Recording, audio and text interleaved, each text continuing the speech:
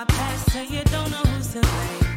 You don't know my weakness, you don't know my fight. Ain't been in my darkness, so you never see my light. I bleed red like you. You won't get no proof. 'Cause even if I'm losing, I will never be defeated. And even if I'm crying, I won't never let you see it. So I'm laying out all of my words. What up, though? Welcome to the Fat Boy MMA podcast, where we talk about everything combat sports, but mainly MMA. If you want to hear a couple regular MMA fans talk about MMA history, notable fighters, up-and-coming fighters, and everything in between, then this is the podcast for you. Now, I should warn you, we're not professionals, but we are big fans of combat sports.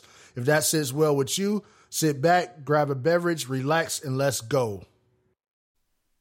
Hello, everybody. Welcome to the Fat Boy MMA podcast. I'm your host, DC. And, of course, I got my co-host here with me, Locke. Hey, what's up, y'all? So, on today's episode, this one is a bittersweet episode. To dive right into it, we recently lost a fighter. We mentioned it on one of the past episodes and did a moment of silence, but we recently lost Anthony Rumble Johnson. And from what I understand, and my apologies if I'm misquoting anything that I read, but it looks like his passing was from some form of Hodgkin's lymphoma that he had going on. And it looks like, based on the stories that I read and looking at his social media, he had been battling it for over a year and kind of had ups and downs of getting better and, and getting worse. But he's a person that I think we would have eventually did a Gloves and Roses on anyway, especially because he retired, relatively speaking, early for a lot of fighters. Not super early, but relatively early. He was still pretty much in his prime. And then He retired with a lot in the tank. Yes, absolutely.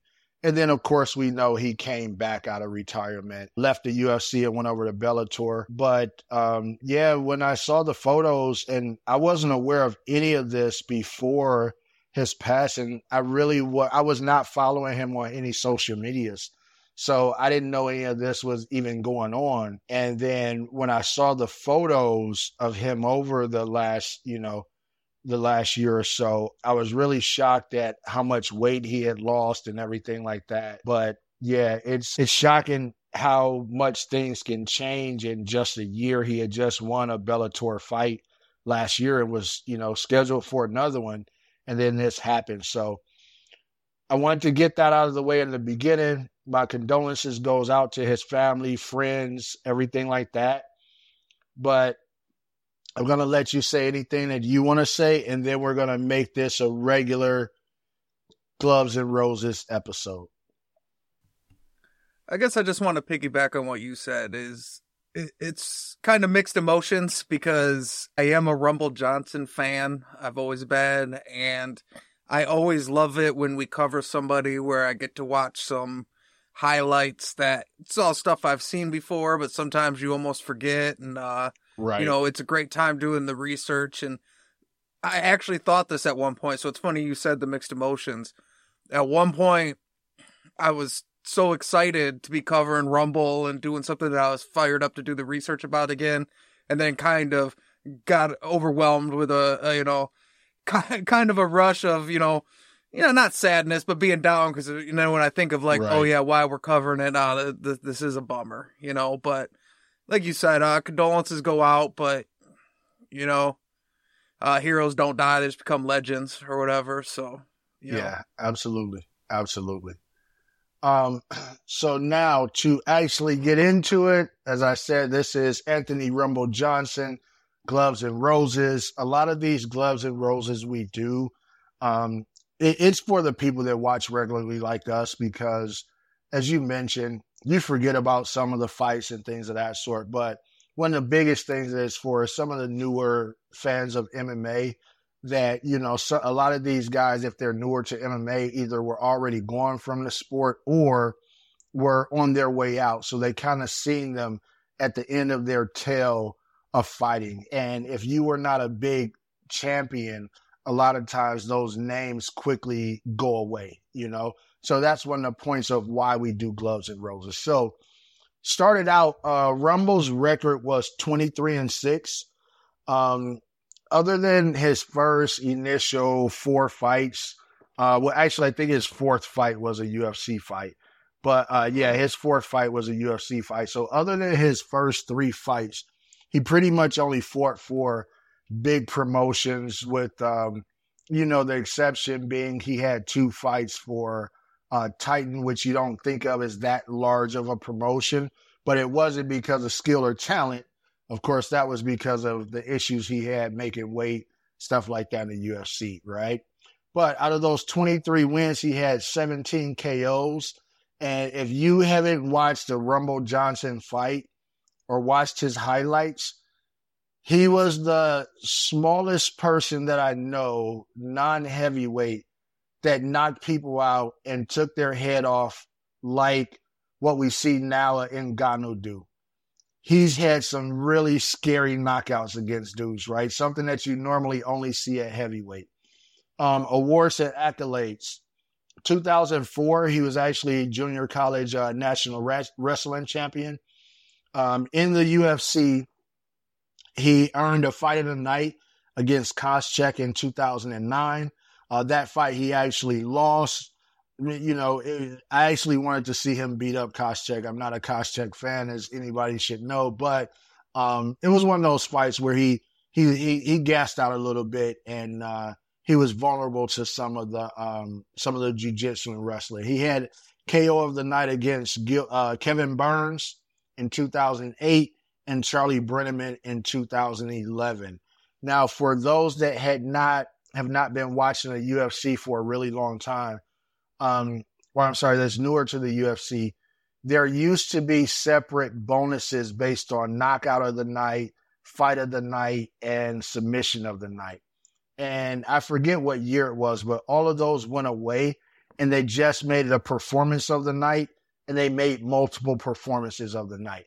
So after that, after those 2 knockouts of the night, he has 5 performances of the night, and all of them are actually knockouts. So one against Little Nog, which was a first round knockout in 2014. One against Gustafsson, first round knockout in 2015. Jimmy Manawa, second round knockout in 2015. Ryan Bader, first round knockout in 2016. And Glover Teixeira, first round knockout in 2016. Other notable wins other than mentioned there, he's beat Phil Davis, Mike Cow, Andrei Arlovsky, and Dan Hardy.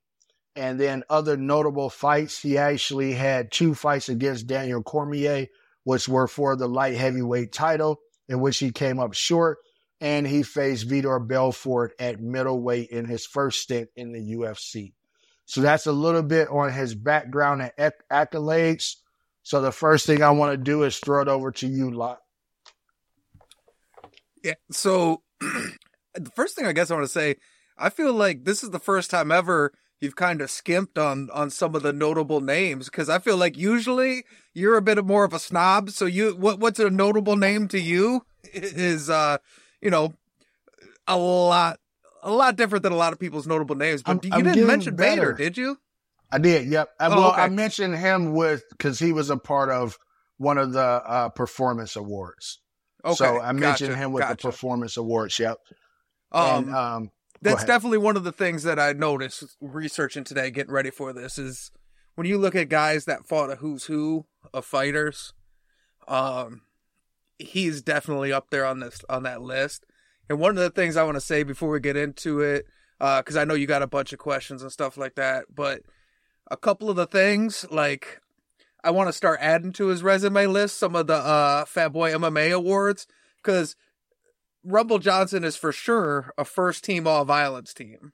Absolutely. And that we need to name that the Lock All Violence Award. We're coining that today, the Lock All, because when you have awards like in football and different sports, it's usually named after an individual for some reason. And you were the first person that I know calling for the all violence team. So I'm making note right now. He's going to be inducted into the Lock All Violence team I don't know if we're going to call it award or, yeah, he's The in the class lock of on 2022 or something? Yeah, exactly. Exactly. We got to get a But go bus. That'd be a ahead. big ass bus too. Rumble Johnson, a big ass head, man. Right. And I'm a part of the Big Head family, so yeah, exactly. So any of our fans, that want to go ahead and jump on Wikipedia and go ahead and add that to his credentials. He for sure first team all violence team. And the other thing, Right. this is debatable, but I think for me, I'm going to go ahead and put my flag in this one. That we've discussed this multiple times, different fighters, but I think I'm going to go ahead with Rumble Johnson as my greatest fighter of all time to have never held a major title. I would say that one would be hard to argue against. I think we've talked about that before per, not like all time, but just per like if we're looking at a certain division. I don't think we've really talked about it in general all time. And I think he's the perfect person to put in that category because he's fought at welterweight, middleweight, light heavyweight, and heavyweight, right? And fought studs, legit yep. studs at every weight class. Every weight class, yeah. No, I don't disagree with you. So keep them going. What else you got for us? What's the next one? Well, you know, just out of respect for the past, you know, we want to make sure when we got out gloves and roses, we're for sure giving out all kinds. So just got some extra kudos for them. But yeah, that's just a couple of things that kind of hit me. Getting prepared for this episode is it's a huge loss. I don't want to. I just want to keep it to the fighting game because that's what we're podcasting about. I don't know. I'm sure you know his friends and families, like we said, his condolences, but fighting world definitely lost a classic with Rumble Johnson, and I think that's a good reason to do this because we get caught up a lot. Yeah, he's not a double champ, he's not an any champ or anything like that, but one of the most exciting fighters of all time for sure. Yeah, and a guy that, I mean, if we're honest, most people just didn't want to fight him. You know, I remember in, I believe it was the second DC fight where he hit DC with like, it was kind of a mix between a hook and an overhand. And literally DC went flat on his stomach onto the canvas. It was the craziest thing I had ever seen. Now, he didn't knock him out, of course. DC ended up going and winning that fight. But DC won those two fights because of something that DC said before. And he said, you know, deep down inside, when it comes to the wrestling and whatnot, I believe that Rumble Johnson, I've seen him quit before. And I think if I take him in deep waters there, deep down inside, he's going to remember that. And I can get him to quit, basically. So he turned it into a wrestling match. On the feet, he wanted no parts of Rumble Johnson. And we've seen DC stand with everybody. I mean, who didn't he stand with? From John Jones to He's Stipe lost to the Stipe fights. What cost him was his, you know, His stubbornness stamina, yeah. with the striking. I agree. When I it came to rewatched Rumble, that face plant no. recently before we were even doing this episode because I seen DC making fun of himself on a podcast when they were talking about the hardest he ever got hit, and I heard him talking about it, and I remembered it. I remembered the fights, and I'm like, hold on, let me check, and I rewatched it, and yes, so ridiculous that Daniel Cormier is possibly the baddest man of all time when you watch some of the. Between the Japanese chicken video and the Rumble Johnson face plant, it's crazy that he's such a monster. Is. But, you know, you figure a guy like DC, and this is, you know, kudos to people like Rumble that, you know, really went out there and took it to him. We talk about people that fought nothing but studs. DC going back to, you know, getting into that tournament as a new guy pretty much. Getting into that heavyweight tournament over in Strikeforce, from that point forward, he fought nothing but big names, nothing but, you know, the who's who. And he probably would have gotten the heavyweight belt even quicker. But as we know, he went down that light heavyweight because of Kane competing for the title. But when he came over to the UFC originally, I think his first two or three fights, something like that, was at heavyweight because he was a heavyweight. And that's when he decided, when they started talking about, him fighting for a title and whatnot, that's when he decided to go ahead and drop down to light heavyweight. So for Rumble to take it to a guy like that, spent his whole career at heavyweight and was, putting heavyweights down, that says a lot about the power that Rumble really brought into the ring. And which actually leads me into my first question, because I have this is one that I really, really want to know your answer to, because I think that there are so many to choose from. What, in your opinion, was Rumble's best KO or your favorite KO? I knew you were going to ask that one, and that's such a tricky one. So what I did try to do was I tried to figure out a way to differentiate so I could just name as many of them as possible, just figure out ways to fit them in with whatever question you're asking, because I didn't want to have to go down the road. It's a real Sophie's choice. You know what I mean? Who's your favorite kid kind of thing. And it's a tough pick. Cause it's weird. What do you base it on? Like, okay, I don't know. I don't want to start naming them because I don't want to, steal any of your thunder. No, go ahead. Go ahead. No worries. But like, okay, do you look at something you've never really seen before, like the Bader knockout, where it's ground and pound and you don't even realize until they break it up that he's out cold, Mm-hmm. Or the violence of some of the head kicks, or the big names of like a Little Nog, So it's like, well, what makes it the best knockout? The violence level, the something I've never seen. But I think I decided, because we are in Detroit, and so I'm going to go with the Rasheed Wallace, the Ball Don't Lie knockout, as my favorite Rumble Jackson knockout of all time. And which one is that exactly? So that's going to be the Kevin Burns head kick. Okay. Listen. So he gets the Kevin Burns fight, right? Kevin Burns keeps poking him in the eyes. Yep. Disqualification on the first one. Yeah. So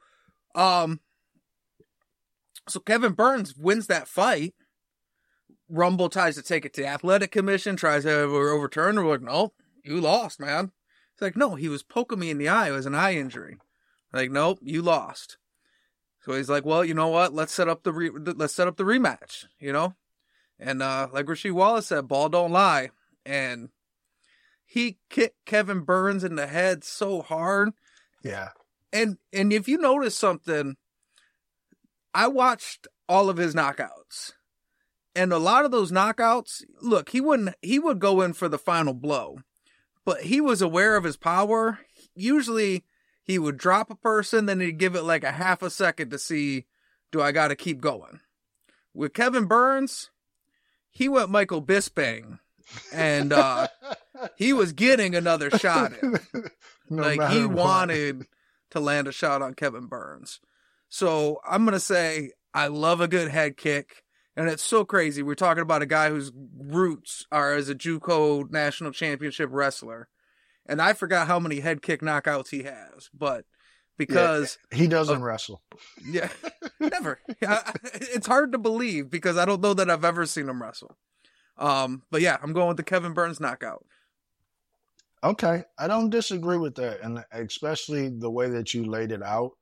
That's definitely one on the top of the list.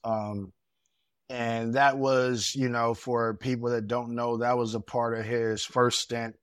So that was a middleweight fight. And yeah, that was a spectacular one. And I remember that because he got poked in the eye like a few times. Like, I see some of those fights and it makes me question a lot of these commissions when things don't get overturned afterwards, because I just didn't know what they're doing back then, I feel like. They still don't know what they're doing. But that's true. I understand, because at the moment, I understand. But when you have enough time and you can review it and everything like that, how do you not make the right call? That part is what I don't understand. Yeah. So for me, my favorite KO was of Glover Teixeira for multiple reasons. So, that was high up on the list too. That one was going to get talked about one way or the other, so I'm glad you mentioned it. Yeah, and I'm a Glover Teixeira fan. I like Glover. I've always liked him. I think he got the right personality. He got a style that's exciting for, people to watch and everything like that. There's two reasons why I picked that one. One, when he got hit, his lights immediately went out. There was no stumbling, no anything. He got hit, and it literally was like, when Kevin Hart had, during the stand-up some years back, when he talked about the UFC fighter that hit a pressure point, shut your whole body down. That's what that KO looked like, right? And the second part was Glover coming from a KO like that.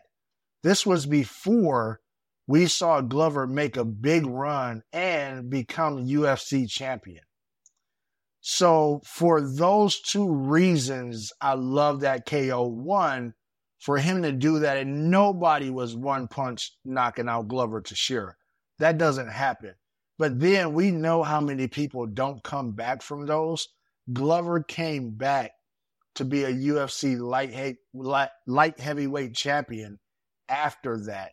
And so, that was a big one for him. And it was a really quick, it was like a 13-second KO or something like that. First round, it was like he went out there, first punch, bam, he's out. And nobody does that to Glover, So that was a big one. As you can see, even in his title fight, Glover's gritty.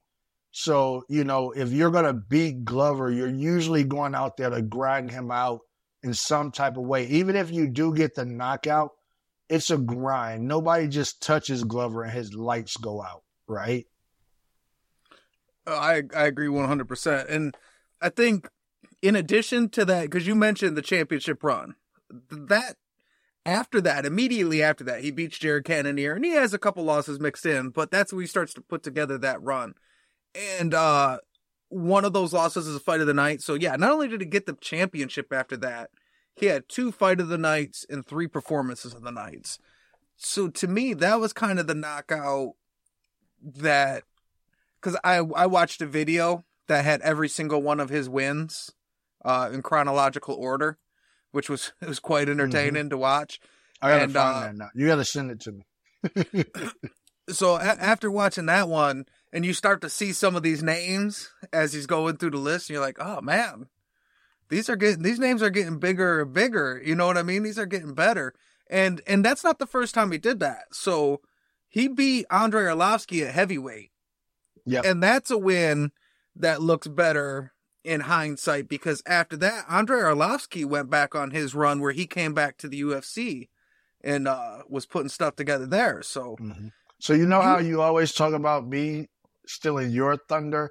You just stole my thunder on something, but I'm going to let you go ahead and continue. But you definitely stole my thunder on that one.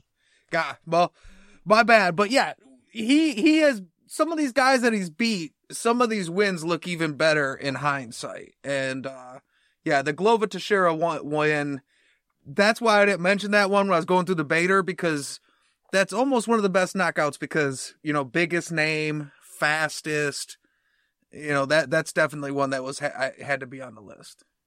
It's hard to compare a knockout of Glover Teixeira versus Kevin Burns, but go watch that head kick and you'll be like, okay, maybe. And significance of what happened, the way that you broke it down. So I'll go into my next question because you actually gave the leeway, and I'll start off with it because you gave the leeway for it, right? And I was going to ask, what was your favorite Rumble Johnson fight? And mine, I had the Andrei Arlovsky fight, and I had it for the reason, one, both of them were out of the UFC, so that fight, I believe, happened in World Series of Fighting. It was a good fight. Rumble looked huge in that fight. It was his first fight at heavyweight. He looked huge. And he won that fight. And after that, Arlovsky is one of those guys that we always talk about. Of course, I'm a huge Arlovsky fan, but I want to see him retire. He's the ultimate comeback kid. He's reinvented himself more time than anybody else probably in the sport. But to your point, after that fight, not only does he go on and make a big run and fight a bunch of big names, he gets all the way up to the point when he got back into the UFC. Both of them did. But Arlovski also ended up fighting Stipe. It was either a title eliminator, I think it was, that he fought Stipe for. But, he ran off, got back to the UFC, and after that, he wins. He beat Mike Kyle. He beat Brendan Schaub. He beat Antonio Bigfoot Silva. He beat Travis Brown. And he beat Frank Mir to get to Stipe. And this is after losing to Rumble Johnson.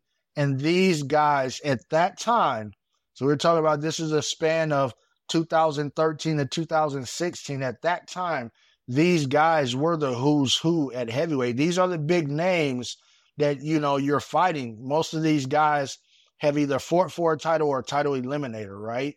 So to me, one, I thought it was a good fight, exciting fight, and one of the best fights, outside of the UFC, with two guys that we all know probably should have been in the UFC.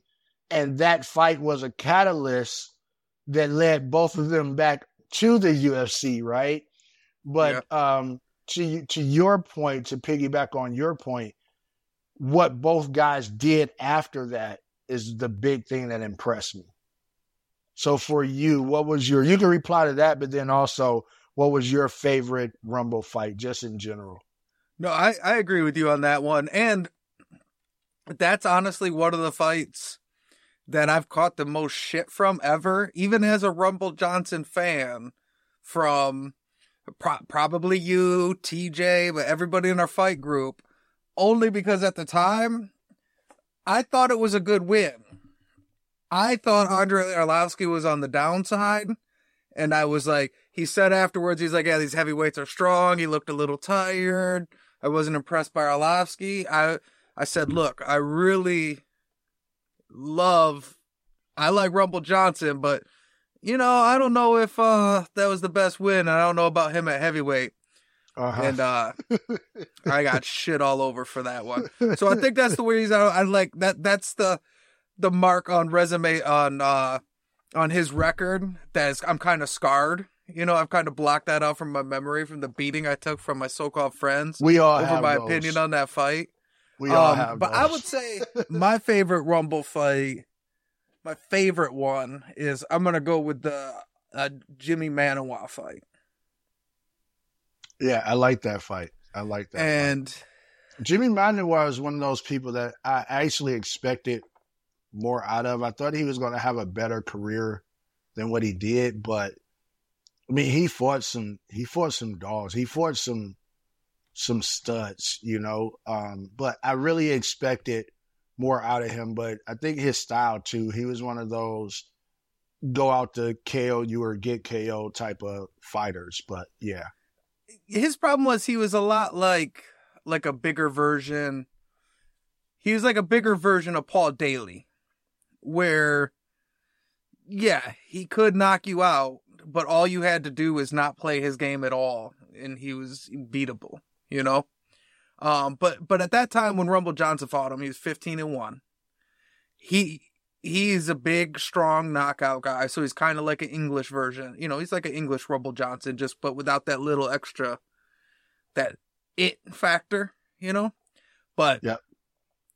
I liked it because it was a fight with a guy that went out there to play Rumble's game with him. It went into the second round, so we got a little fight out of it. It's one of his performance of the nights. It was, kind of on one of his upswings, and look, I'm a red-blooded American. I always love to see a good Brit get the shit beat out of him. You know what I mean? Like I was like, that's one of the few things that have me chanting USA. Watching an American fighter beat the shit out of a Brit. It's funny.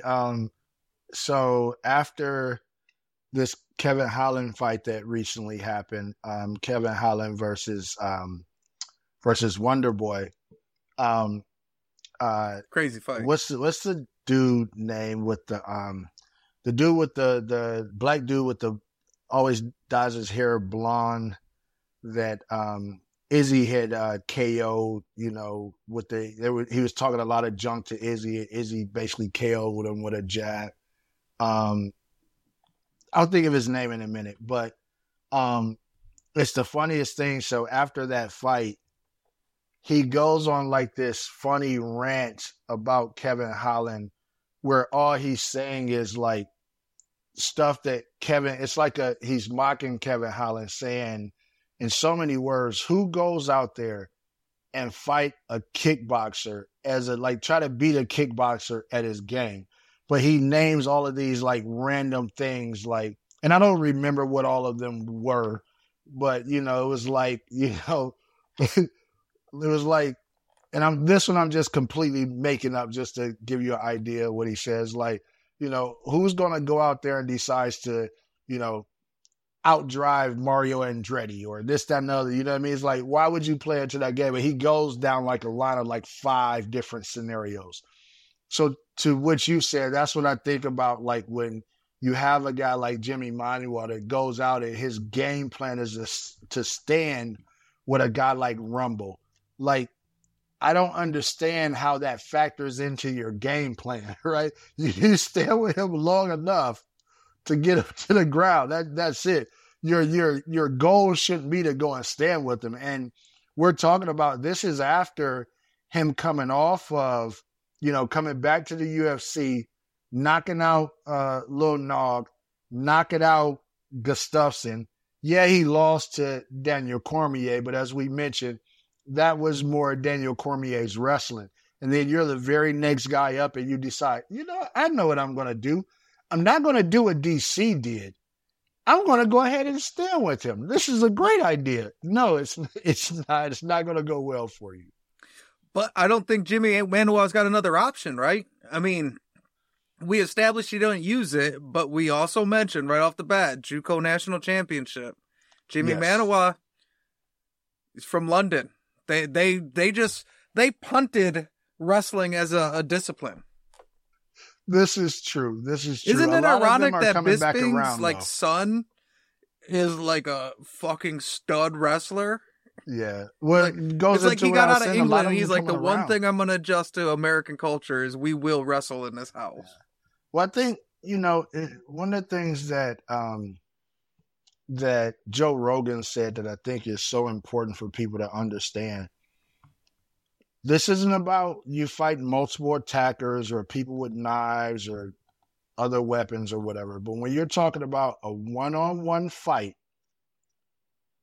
between 2 individuals, MMA as we know it today, with the catalyst being the UFC, has shown us the best disciplines for this, because they don't rule out any discipline that you can come in with. The only thing that's ruled out, there's rules as far as what you can and can't do because it's a sport. So we need the longevity there, right? Like you can't just go around poking people in the eye. That ends careers, right? But in general, any style that you have, you can bring in. And we get a chance to see what happens with the combinations that people put together. And if your dad is a fighter, even if you're not planning on being a professional fighter, you're at least going to look down that road.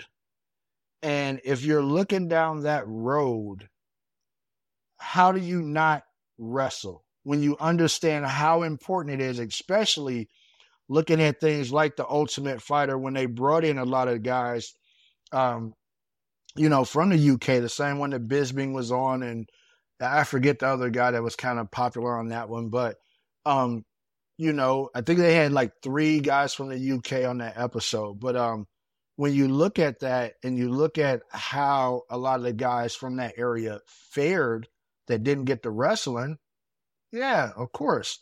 And you look at Bisping that did eventually become champ, even though I don't think he was that good at wrestling. He did the right thing. He ended up bringing in a lot of wrestlers and things of that sort to try and, if nothing else, to try and negate people's wrestling so he can use his stand-up, right? Oh, he definitely did. And I always like to joke around about that because I think it's ironic, but yeah, it makes 100% sense. It makes sense that his son would be a stud wrestler. I just think it's funny that look, I like to claim American wrestling as dominant over London. So look, That's not hard to historically, I mean, name a British fighter with good wrestling, or an English fighter with good wrestling. Yeah, I don't offhand. I definitely can't name one. Because traditionally that's just not what they have. Even I if mean, we Lee look Murray, at, obviously, he could do everything. even if we look at, He could strike, grapple, slang, rob, you name it. even if we look at like Leon Edwards, right, the new, champion for welterweight. I mean, he was getting manhandled based on wrestling in that fight, and had Usman really continued and focused on making that a wrestling match throughout, he wins that fight easily. We're having a completely different conversation. Like, we would be talking about how easy he won that fight. And instead it ended up being a knockout loss, right? And it really came down to wrestling. I've said it all the time on here. Different fighters, wrestlers have this obsession with trying to become kickboxers. Yeah, and I think that whole camp, that Sanford MMA camp, I mean, especially you look back when there was the Black Zillions, right? And they had, I mean, wrestlers, crazy dudes, crazy in jiu-jitsu and everything like that. And all they did was stand up. And, Rumble was a part of that camp. Rashad, Big Ten wrestler was a part of that camp. Of course, Usman wrestling in that last fight, that was the first time we had seen him wrestle in forever. He doesn't wrestle, right? So, you Michael want to go Johnson, to that camp? Michael Johnson. Yeah, they got two questions. Do you have a legit wrestling pedigree? You must have it. Are you willing to completely forego it and never use it ever again? Well, then come on in. Right, come on over. Yeah. That's what we're looking for. Exactly. We want people that won't wrestle. Oh, so you want kickboxers? Like, no, we want wrestlers. We just want them to not wrestle. Okay, next question. So, you can pick one, you can pick two, but in Rumble's career, what would you say was the fight that you really wanted to see happen that didn't happen? The one that got away from us that we really needed to see before he retired or whatever else? Well, I think the fight we didn't get from Rumble Johnson is possibly the biggest fight in MMA history. Well, maybe not biggest, because people always say like Fedor versus at least light heavyweight Brock or whatever. But at least light heavyweight history. Rumble Johnson and John Jones, man. It's the fight that should have happened. I think they tried to do it twice. And I think, and this is pie in the sky, and look, you can't, John Jones is probably the greatest to ever do it. You can't, he's going to be the favorite going into any fight.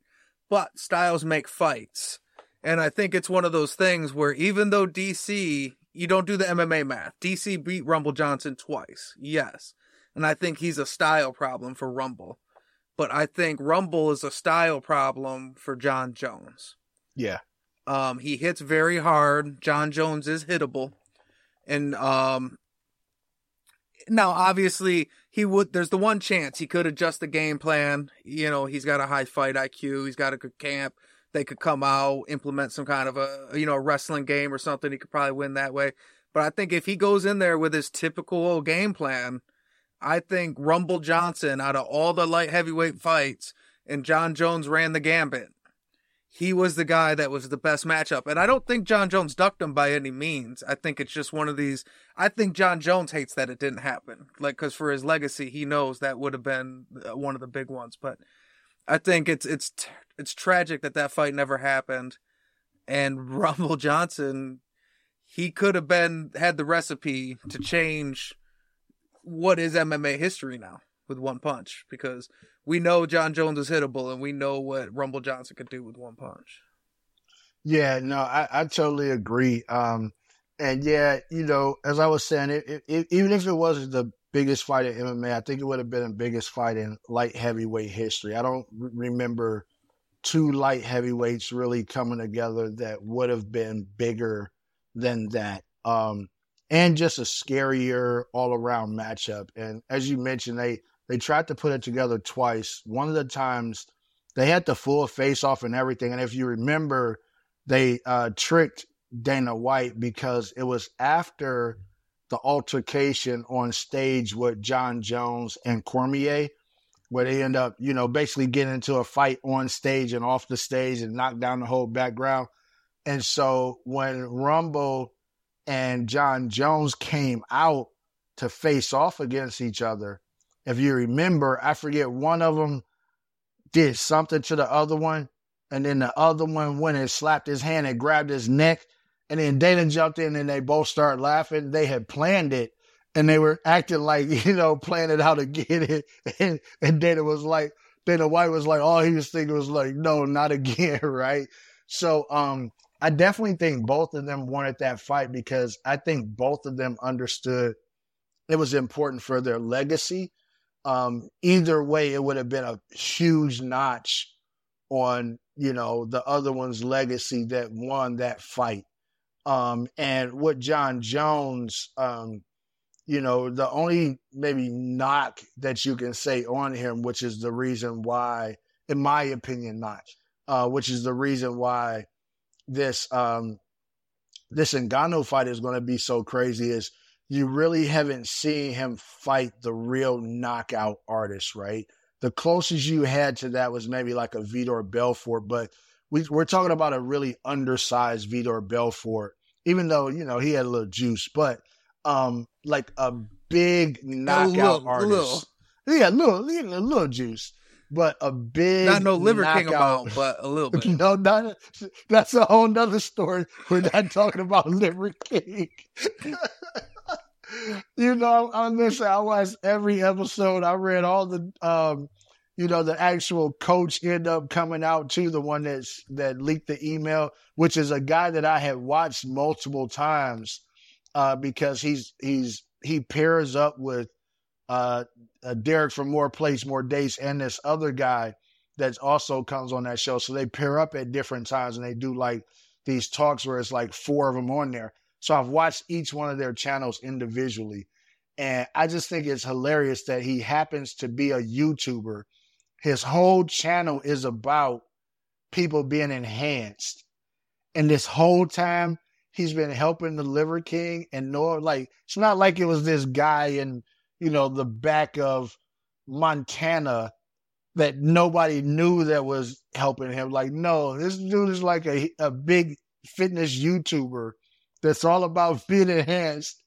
And he's watching the Liver King as he's helping him rise and go on all these talk shows and say he's natty. Like, I would be going crazy. But yeah, that's neither here nor there. You said we ain't talking about the Liver King. I know, but I had to go a 2-minute monologue. I had to. But yeah, so some listeners might not know he's also a big bodybuilding fan. DC's a fan of every obscure sport or athletic event that nobody else is into. Listen, if you're not into it, I probably watch it. But yeah, this fight would have been huge. So my pick was either that. It was a toss up between that, and I really wanted to see the fight that was scheduled in Bellator, him versus Yoel Romero. I don't think it's as big of a fight as the John Jones fight, but it's a matchup I really wanted to see. Especially because going back to the Styles thing, one of the things that we know is not too many people that really want to stand in the pocket with Yoel. And I don't think Rumble knows how to not stand in the pocket. It doesn't matter who the fighter is. Rumble's in the pocket, right? So I needed to see. I think Yoel was going to have to make some adjustments, but also with his athleticism and his wrestling, I wanted to see if he was going to try to go a little bit more of a DC approach or what he was going to do. Yeah, I'm with you. And Yoel Romero is that crazy dude who is going to go out there and bang with Rumble Johnson. So I think it's definitely a couple physical specimens. Like it's almost superhuman power, but I think the fact that Rumble Johnson was more of a natural light heavyweight. I know he did but that was way earlier in his career. Right. Where Yoel's more of a natural middleweight, can fight at light heavyweight. I think Rumble might just be a little bit too big for him. And despite his Olympic pedigree, the fact that Yoel is gonna wing haymakers. Yeah, he and doesn't one of the wrestle. scariest humans we've ever Doesn't seen. wrestle. I think I don't know. I would have liked to have seen it. And when I say biggest fight ever, like I know there's fights that would sell more or have a bigger gate or whatever. But I guess I'm just kind of talking about for like the legacy. I mean, John Jones, when you look at the fact that he's potentially the GOAT, that's a fight that could have dismantled that. And I just mean in a historical sense, Absolutely. Yeah, I know exactly what you mean. Okay, I have one last question, and then in case you wanted to throw out anything that I didn't throw out as a question, the last question I have on here is, with him going over the Bellator and leaving the UFC, do you think in entering light heavyweight over there and looking at that landscape, do you think that was basically a sure path for him to go ahead and finally get that major title that you mentioned he never won? I don't think it's a sure path. I think it's a path. Honestly, I think it's a path towards a double title potentially. But I think, look, at some point, Rumble versus Bader again, as a rematch, you knock a guy out. It doesn't mean that, you have that little factor. You kind of got one up on him, but fights could play out different. But yeah, I definitely think he could have been a double champion, but I hate to say this on his gloves and roses, is he did seem to be that guy that kind of, in the big fights, in the championship fights, he seemed to struggle. So, I think if you get the right guy, not that could take his punch, because nobody's going to take that punch, but the right guy that can strategize around that and grapple him, I think, like Daniel Cormier said, nothing's a sure thing. And I think against Rumble, there was always a path to victory. If you were willing to, swim across the Crocodile River to get there, you do have to survive the crocodiles, but there's a path. Yeah, I would say, of course, there's always a chance, but I think it was a pretty sure thing. I personally think it would have been an easy path. And the only reason why I say that is because when I look at that landscape and I look at the guys that are over there, I just don't see anybody kind of being able to pull out that kind of wrestling against him. So you got to look at, once he hit kind of that light heavyweight scene, he really only lost to DC. And so when I look at who's over there, Ryan Bader, who he's beat, right? You got Phil Davis over there, who he's beat. I don't think they've changed much since their days in the UFC. I think that you got a couple Russian guys over there who, may be a threat based on the wrestling. But Corey Anderson, if he decides to use his wrestling, which it just depends with him. Sometimes he does and sometimes he doesn't. Yeah, but I don't think he would be able to get in to use his wrestling. His footwork I never liked. And I think he gets KO'd trying to come in, right? And, of course, Ryan Bader's the champ. You have Romero, who we talked about. That was the next fight we were seeing for what the tournament was. And I don't remember who all was in that tournament, but you got Melvin Manhoef over there. We know how everything ended with his career. We did a gloves and roses on him. He just recently retired. He was in that light heavyweight boat. So I just don't see anybody over there that really would have been in particular would have been that tournament that would have been able to stop him, especially when you look at, a guy like Ryan Bader being a champion. I don't see, anything can change, but I don't see that fight with Ryan Bader going any different, even if he decided, hey, I'm just going to go out there and wrestle. Ryan Bader in Bellator got KO'd by Corey Anderson 51 seconds in the first round, right? I just don't see that fight going any different. And I guess that's why, for me, I think he would have I think something crazy would have had to happen for him not to become champion at lightweight.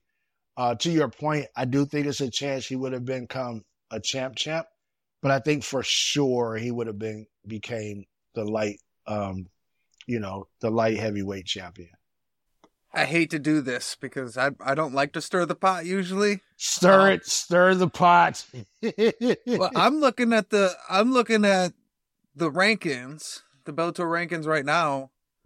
Mm-hmm. I think he's got a better shot at heavyweight than light heavyweight. I'm not saying he doesn't have a shot at light heavyweight. I'm just saying at light heavyweight, I look at the top, outside of the champ. You got Yoel Romero, Olympic wrestler, Ryan Bader. Obviously he'd been knocked out, but he's a good wrestler. He's beat Phil Davis, but a D1 wrestler. Corey Anderson's a wrestler. There's some guys that could possibly put together a grapple him, a manhandle him plan. So versus when you look at the heavyweight, you got Ryan Bader. That's his biggest potential. After that, you got Fedor and Czech Congo in the top 5. Yeah. As a matter of fact, Fedor Congo wants to get anywhere near Fedor Rumble is the Johnson? Next fight up for that title. What's that?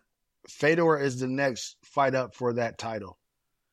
And I misspoke. Ryan Fedor's Bader Fedor's always the next fight up for the title. And I did misspeak. Ryan Bader is the heavyweight champion. At one point, he was the light heavyweight champion.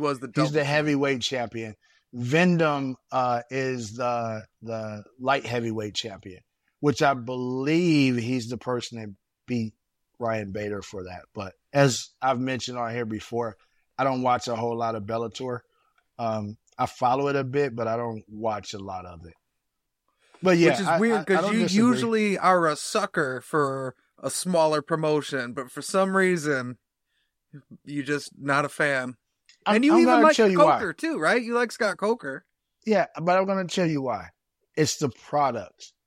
It's like when you watch a movie, right? And the movie is super low budget. You can get into the movie.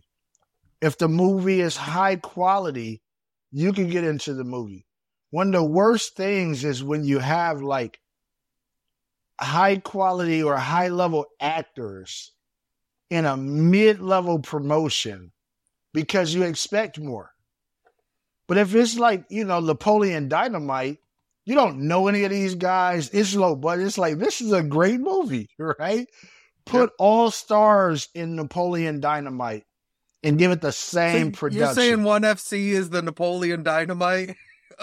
No, ONE FC, I think, actually has the best. I think ONE FC is better than all of them.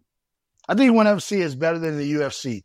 The difference is, in particular in America, I just think the product, the fact that it's coming on at a different time, everything like that, I think it still needs to work to be big in America. And the names are not there because they're focused on, the Eastern part. They're focused on Asia.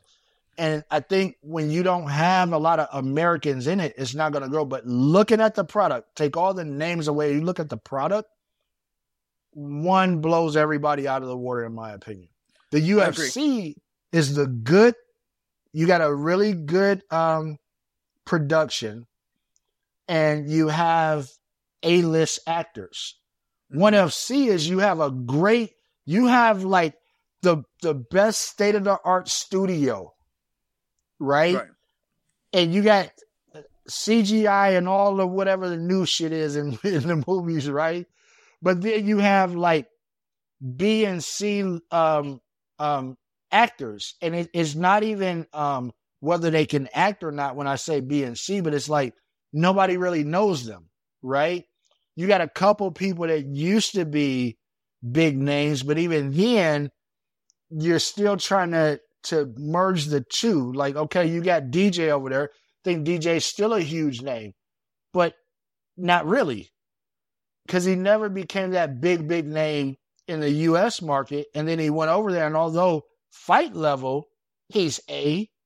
When you look at the promotion and, it's like, what would you say? So it's like an actor that's really, really good, but they're not an A-list actor. That's DJ. He's really, really good when it comes to acting, but when you look at popularity, he's not A-list. So I think the production, for one, is great. It's better than the UFC. But I think they have B and C level actors, once again, not based on ability, but based on popularity and all the other things that make something huge. I actually agree with you. I just said it wrong, which forced you to repeat it again. I actually agreed with what you're saying. I just said it wrong.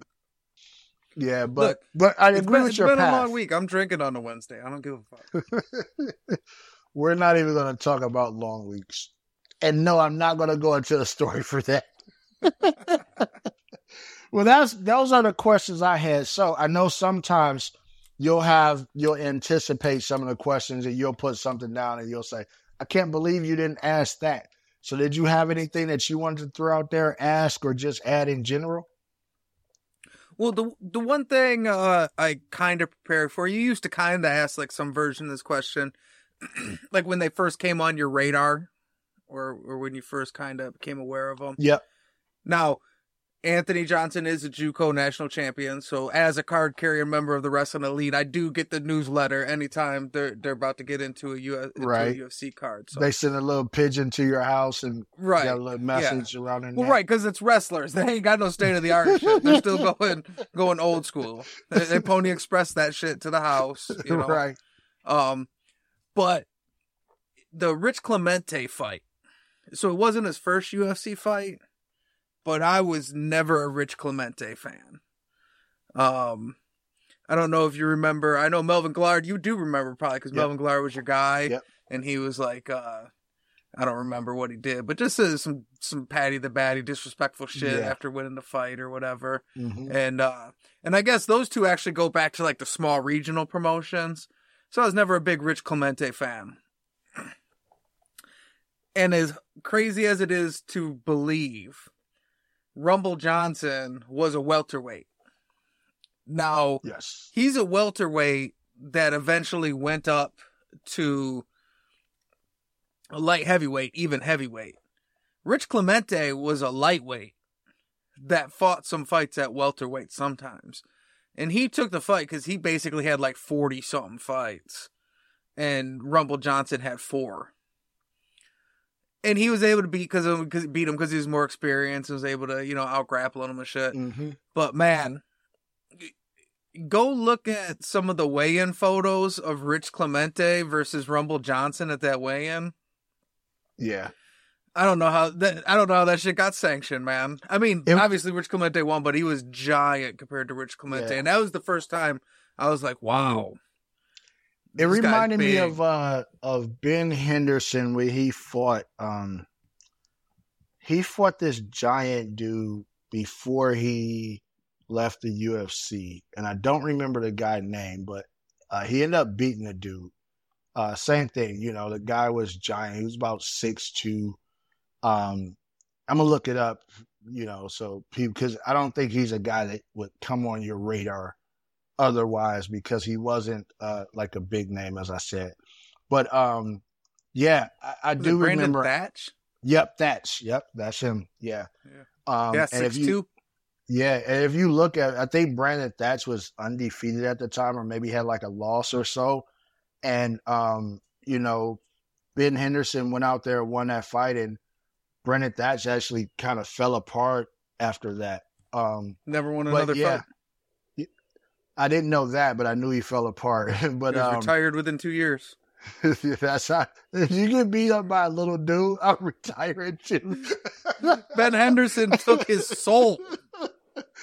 And it's about the same difference because Ben is about 5'9" or so. That's about what Rich Clemente was. And of course, we know Ben was a lightweight champion.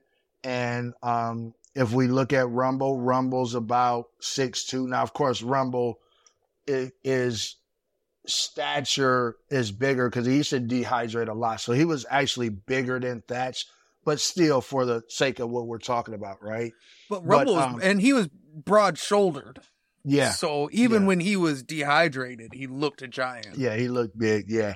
And I remember that fight too. And there was something, I don't remember what it was, but it was somebody, it was an interview, and it was a young lady interviewing Rumble, and they're sitting on a couch and they were talking about this upcoming fight. And I remember that fight. And I remember saying there's no way he loses to Rich Clemente.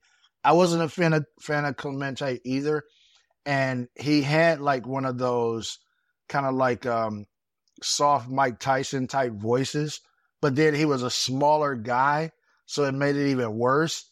And I'm like, there's no way he's going to lose to this guy. And he lost. Strangled him.